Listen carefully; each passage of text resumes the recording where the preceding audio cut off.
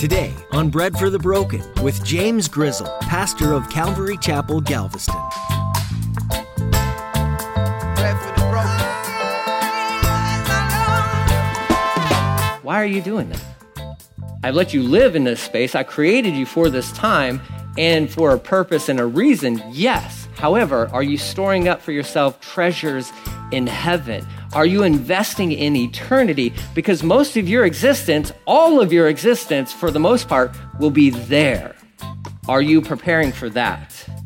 Are you planning for that? I'm too busy. You need to set your priorities straight. Ooh, that hurts. Pastor James lays it down today in his message. We all get busy and we all have priorities in our lives that compete with the time that we give back to God. Our time here on earth is really short compared to our eternity in heaven. And yet, we make excuses to prioritize our time here over preparing for the promise of eternity later. Pastor James says, get your priorities straight. I feel kind of like he might have been talking directly to me today. Maybe he was also talking directly to you. Now here's Pastor James in the book of Mark, chapter 12, with today's edition of Bread for the Broken. We need bread for the broken. Give some bread to the broken. We need hope for the hopeless. Give some hope to the hopeless. Bread for the broken. Our experiences in heaven are going to be far greater than our experiences here on earth. Your relationships in heaven are going to far exceed your relationships here on earth. They will be, imagine this, they will be much better. Much better. Now, I'm going to go through a list towards the end concerning some things that the scriptures do address concerning heaven and, and will we have bodies and all that good stuff. I believe we will. But right here, not moving on too quickly from this is the question that these guys bring to Jesus. We don't believe in the resurrection. You do nothing but talk about it. So here's a hypothetical situation. This lady gets married to this guy, that guy dies, that guy dies, that guy dies, so on and so on and so on. When she gets to heaven, who's she going to be married to, Jesus? And his reply is amazing, classic. Verse 24, he says, your mistake is that you don't know the scriptures. Right? Like, these are religious leaders. These are priests. These are priests who are coming to him, and they are experts on the first 5 books. And he's like, you know what your problem is? You don't know what you're talking about. You have no understanding. Your problem is ignorance. And that's like literally what he says to them. You know what your problem is? You're ignorant. And they're like, whoa. Hold on. Oh, wait, where's that nice Jesus? No, let's have honest Jesus. Let's have honest Jesus who's going to call out error in the teachings of the day. Let's have an honest Jesus who wants to expose false teaching within the church. He's not going to be like, oh, you know what? Let me put my arm around you and pat you on the back like, I'm going to rub your back and be like, look, you misunderstood, but it's okay. No, you're teachers. You're priests. You're supposed to be leading the people, and you don't even know what the book says. That's a problem. That's a big problem. And he's like, you know what your problem is? Your mistake, you don't know the scriptures. You don't know the scriptures. You certainly don't know them as well as you think you do.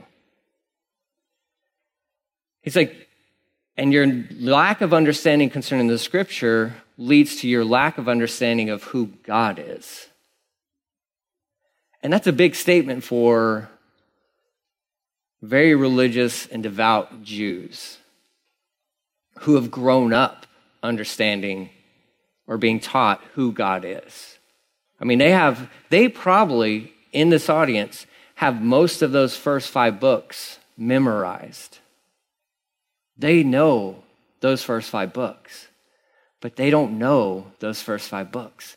You can memorize scripture all day long, but it doesn't mean you know it. It doesn't mean you know it.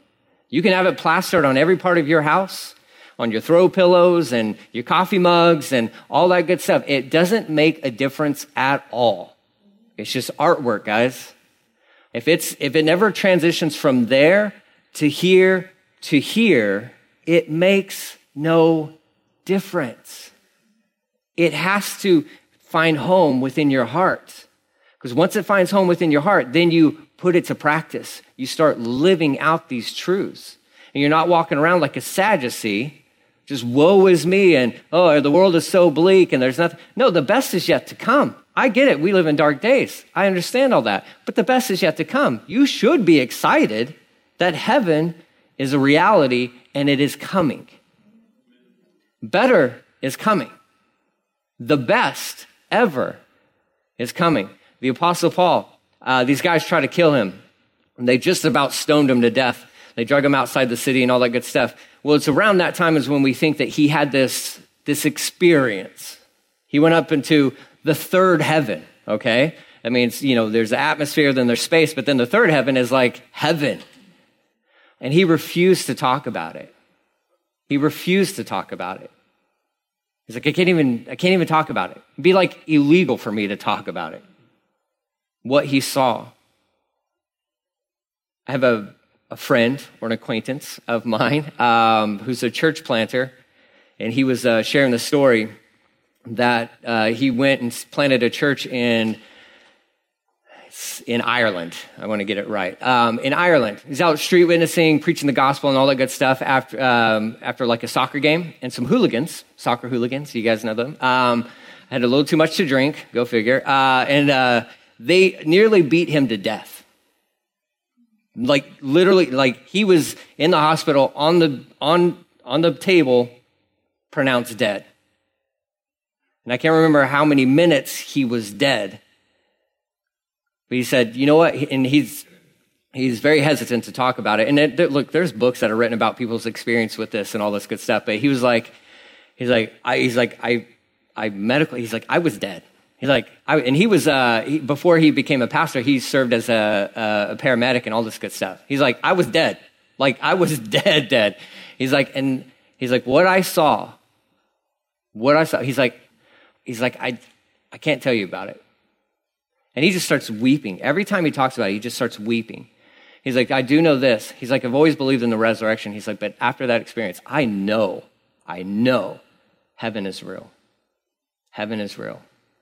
He's like, I had an experience that I cannot tell you about. And he just starts just crying and crying and crying. He's like, but I know this. I believed it before. He's like, but man, what I saw, what I experienced there in that state. And then he came back to life and shocked everybody in the room. And he's like, but what I experienced there absolutely changed. It motivated him to get out there more and share the gospel more and tell more people about Jesus. Because he's like, it's real. I've always known it's real, but he's like, no, it's like really real. Really real. And come whatever hooligans, may show up and all that stuff, he's like, I'm giving them the gospel. I'm giving them gospel. So here with this, in this strange little scenario, these guys are asking this question. Jesus lets them know, your misinterpretation of the scriptures have caused you to misinterpret God, because if you would have known that, you would also know that we serve a powerful God, and that's the rest of that verse, and you don't know the power of God, right? So God is all-powerful, and he is able to resurrect, right? That's just who he is. That's who he is. But because of their misinterpretation of the scriptures, they misunderstood who God was and who God is. And he's going to use their own, text, so to speak. It's his word, but you get what I'm saying, the 5 books. He's going to use that to argue his point. But before that, he says, verse 25, for when the dead rise, they will neither marry nor be given in marriage, right? So there is a resurrection. And when you are resurrected, you're not going to be married, and there's not going to be no weddings in heaven, okay? He says, in respect, they will be like the angels in heaven. Angels are not getting married in heaven. We'll be like angels. We will not be angels, though. So get rid of that image. We talk about that all the time. You're not going to be some chubby little baby playing a harp with wings.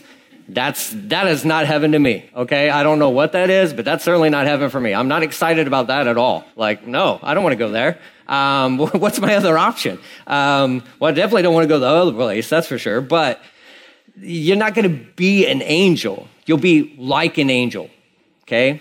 Humans are different from angels, okay? God has created us different from angels. Now, do angels show up in a form of human and all that good stuff? Yeah, that happens, right? And how do they really? Well, if you want to know, look at seraphim and cherubim. Those are weird looking things, okay? They got eyes everywhere and wings, all kinds of wings and stuff. Like that's what angels look like. Do all angels look like that? No. Should we have a good understanding of what angels look like? No. Should you worry about it? Not at all. I wouldn't even waste a second. Here's what I would do. I would treat every person that you encounter as if they could be an angel, because you never know when you're entertaining angels. Okay? So that's another good reminder for us to treat people with dignity and respect and to love them, because you never know who's in your midst. You never know. But that's like the reality of heaven. And Jesus is educating these guys of like, nah, you guys want to take, well, these guys don't, because they have no clue of what the afterlife is even like. But to the crowd at large, he's like, you're not taking earth with you. What you experience here on earth, marriage, that's a blessing. That's a beautiful thing. And that started from the very beginning, book of Genesis. And he put Adam and Eve together. Why? So that they could populate this planet.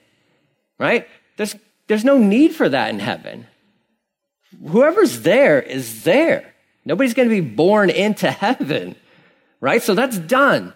The, procreation and all that good stuff. Now, some of you might be bummed about that. You're like, oh no, that element of it, right? You're like, oh, no sex in heaven. Yeah, I'm sorry, but no, there's no sexual intimacy in heaven, right? So I was asking for the little ears. I'm like, is there anybody in here too young? No, well, I hope not. You might be having conversations afterwards. That's fine. Look, but that's not going to be present in heaven, right? And so you might be thinking like, oh, well, that's a real bummer. Again, we have no idea what heaven's going to be like. But what we can assume safely is that relationships in heaven will be 1,000,000 times better than what they are here. Will I still be chasing my wife around heaven? Yeah, probably. I steal that from my pastor from Amarillo. He's like, I'm going to be chasing Cindy everywhere. She's not, yeah, she won't be my wife there. Doesn't mean I can't chase her around, right? And I'm like, I like that. I agree with that. Sure. He never said anything about that, right? So that's in my plan, right? If that changes, will I be disappointed? No, man. Heaven, what makes heaven heaven is Jesus. Being in his presence. Like that's what makes heaven. And if you take Jesus out of it and you think you could still look forward to it, like that, you don't understand heaven. That's what makes heaven so amazing. Everything else is a bonus. Relationships that you experience and all that good stuff. I'm going to read you this quote from Jonathan Edwards. Jonathan Edwards lived from 1703 to 1758. Tremendous man, evangelical kind of guy, like what I mean by that is like going around preaching the gospel everywhere. A lot of people didn't like him, and that's fine. But he led a lot of people to the Lord. This is what he says from the 1700s about this passage of scripture. He says, in heaven, the glorified spiritual bodies of the saints will be filled with pleasures of the most exquisite kind that such refined bodies are capable of. Like our bodies couldn't handle heavenly things right now. He says, the sweetness and pleasure that shall be in the mind shall put the spirits of the body into such motion and shall cause such sweet sensation throughout the body, infinitely excelling any sensual pleasure here on this planet. So essentially what Jonathan Edwards from the 1700s is saying is like, we have no idea how awesome heaven's going to be. And your experiences, it's not like you get there, you'll get a glorified body. That's what we believe. It's not like your senses are gone. You'll still be able to see, taste, touch, there you go, hear, smell, all that fun stuff, right? You don't lose your senses in heaven. So they're used for things, and the experiences are, I mean, we just can't imagine what that's going to be like. So again, I just want to if you're thinking like, oh, this is such a bummer, I want to be, but in our vows, we said forever. Well, yes, here.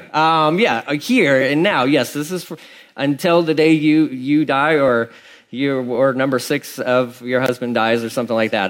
But there's no marriage, okay? And it's not a bad thing. It's not a bad thing. If you don't believe me, we'll just wait till you get to heaven, okay? And then we'll find each other and you'll be like, you know what, you're right. You're right. I was wrong. It's not that bad. It's not.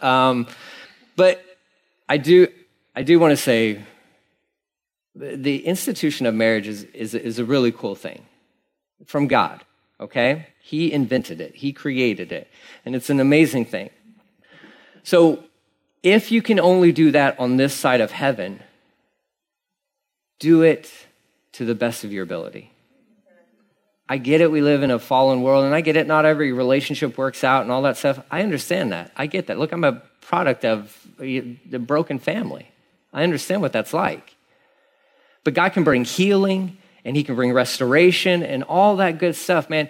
You get to do this here and now. So, man, give it to the Lord and give it your all. Because you only get to do it here. That's it.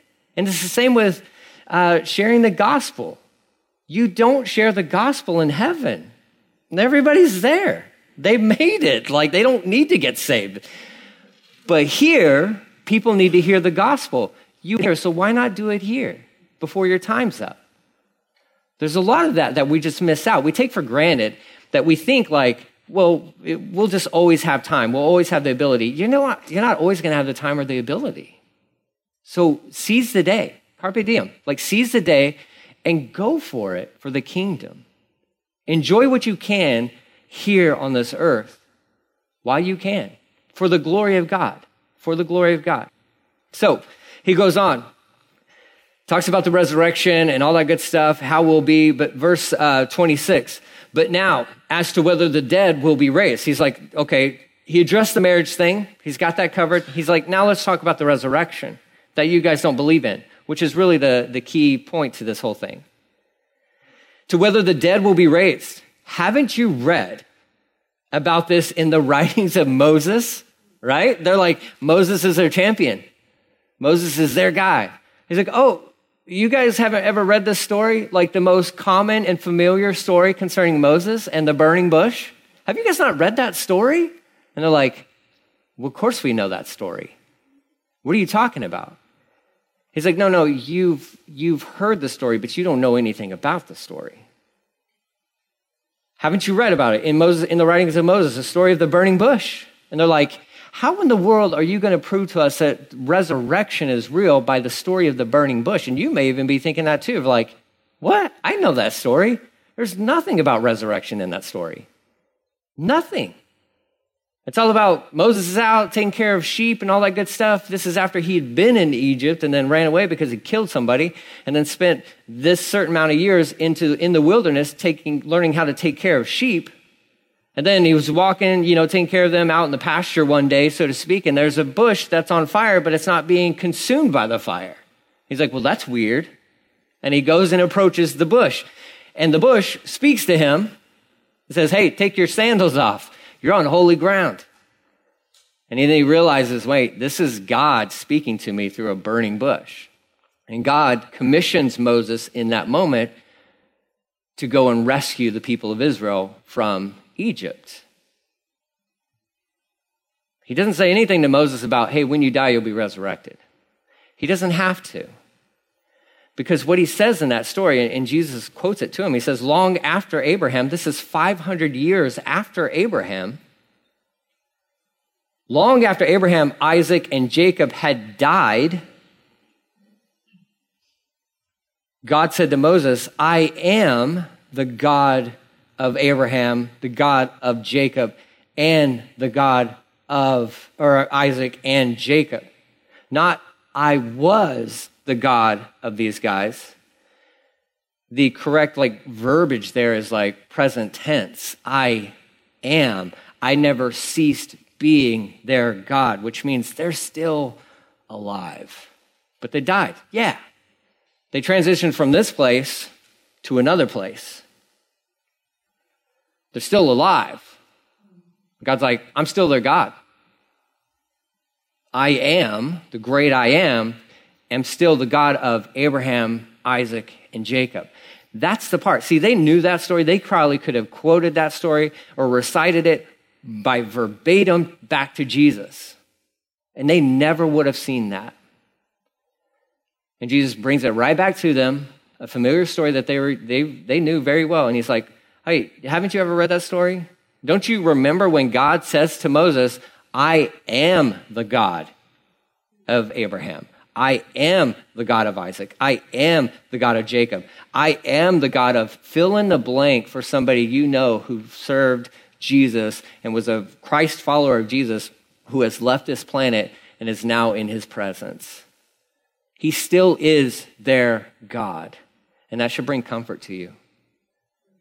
We've had dear loved ones in this congregation who went on to be with the Lord, and he is still their God. He is still their God. When your time is up, he will never cease being your God. Never. You were created to be an eternal soul, eternal person. Like the smallest part of our existence is here on this planet.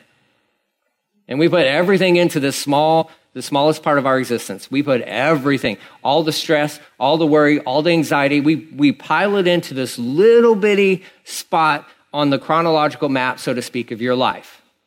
This pinpoint. We throw it all into the pinpoint. When yet what we don't understand is eternity is coming. And we're not concerned about that at all. But it's like, I got to put everything into this little dot. And Jesus is like, why are you doing that? I've let you live in this space. I created you for this time and for a purpose and a reason, yes. However, are you storing up for yourself treasures in heaven? Are you investing in eternity? Because most of your existence, all of your existence, for the most part, will be there.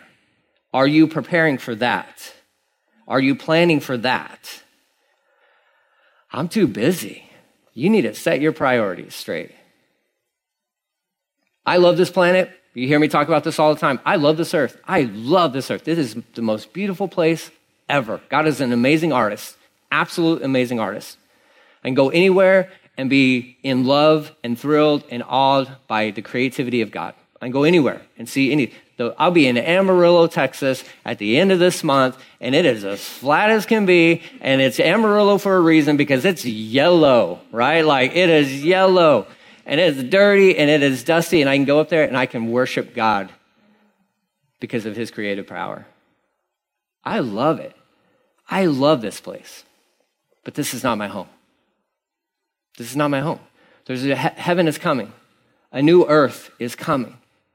It's going to far exceed what this is and what the damage we have done to this place. Right? Sin has wrecked this planet. Don't mistake it. Sin has wrecked sin and greed. Greed is sin. All that stuff. That has wrecked this place, but there's a new one coming. But until then, I like being here. I like this place. I like people. That's a miracle from the Lord. That's how I know I was saved. Because I had problems with people before I knew Jesus. Now I'm like, I love people. It's amazing, but this life is so short. It's a vapor. It's a vapor. The hopeless, bread for the broken. Thanks for joining us today here on Bread for the Broken. You've been listening to Pastor James Grizzle as he teaches through the book of Mark, one of the accounts of Jesus' time here on earth. Though it's short, this book is powerful, as it's filled with encounters that Jesus had with people, everyday people just like you and me. And the book of Mark reminds us that Jesus came to serve. He humbly did what needed to be done, even if it wasn't glamorous. Jesus healed the people who were sick. He spent time with the lonely and the rejected. He loved the unloved unconditionally. And then he proved his love by the ultimate act of service. He gave up his life for all of us. He took the place of every person on the earth, and then those to come, because we all deserve death. Our sins make us unacceptable to God, and we're unable to do anything to fix it. That's why we need Jesus. Today, if you haven't allowed Jesus to be your Savior, please consider it again. Do you have questions or would you like to talk more with someone? Then please take a moment and go to breadforthebroken.com and click on Contact. Just fill out the form and we'll be in touch with you. You can also come visit us if you're in the Galveston area. Bread for the Broken is a ministry of Calvary Galveston, and we meet every Sunday and Thursday. So find out more at breadforthebroken.com. Well, that's all the time we have for today. Next time, Pastor James will pick up where he left off in the book of Mark. So make a note of where we are and make plans to join us next time, here on Bread for the Broken. Let me paint the picture of you, man.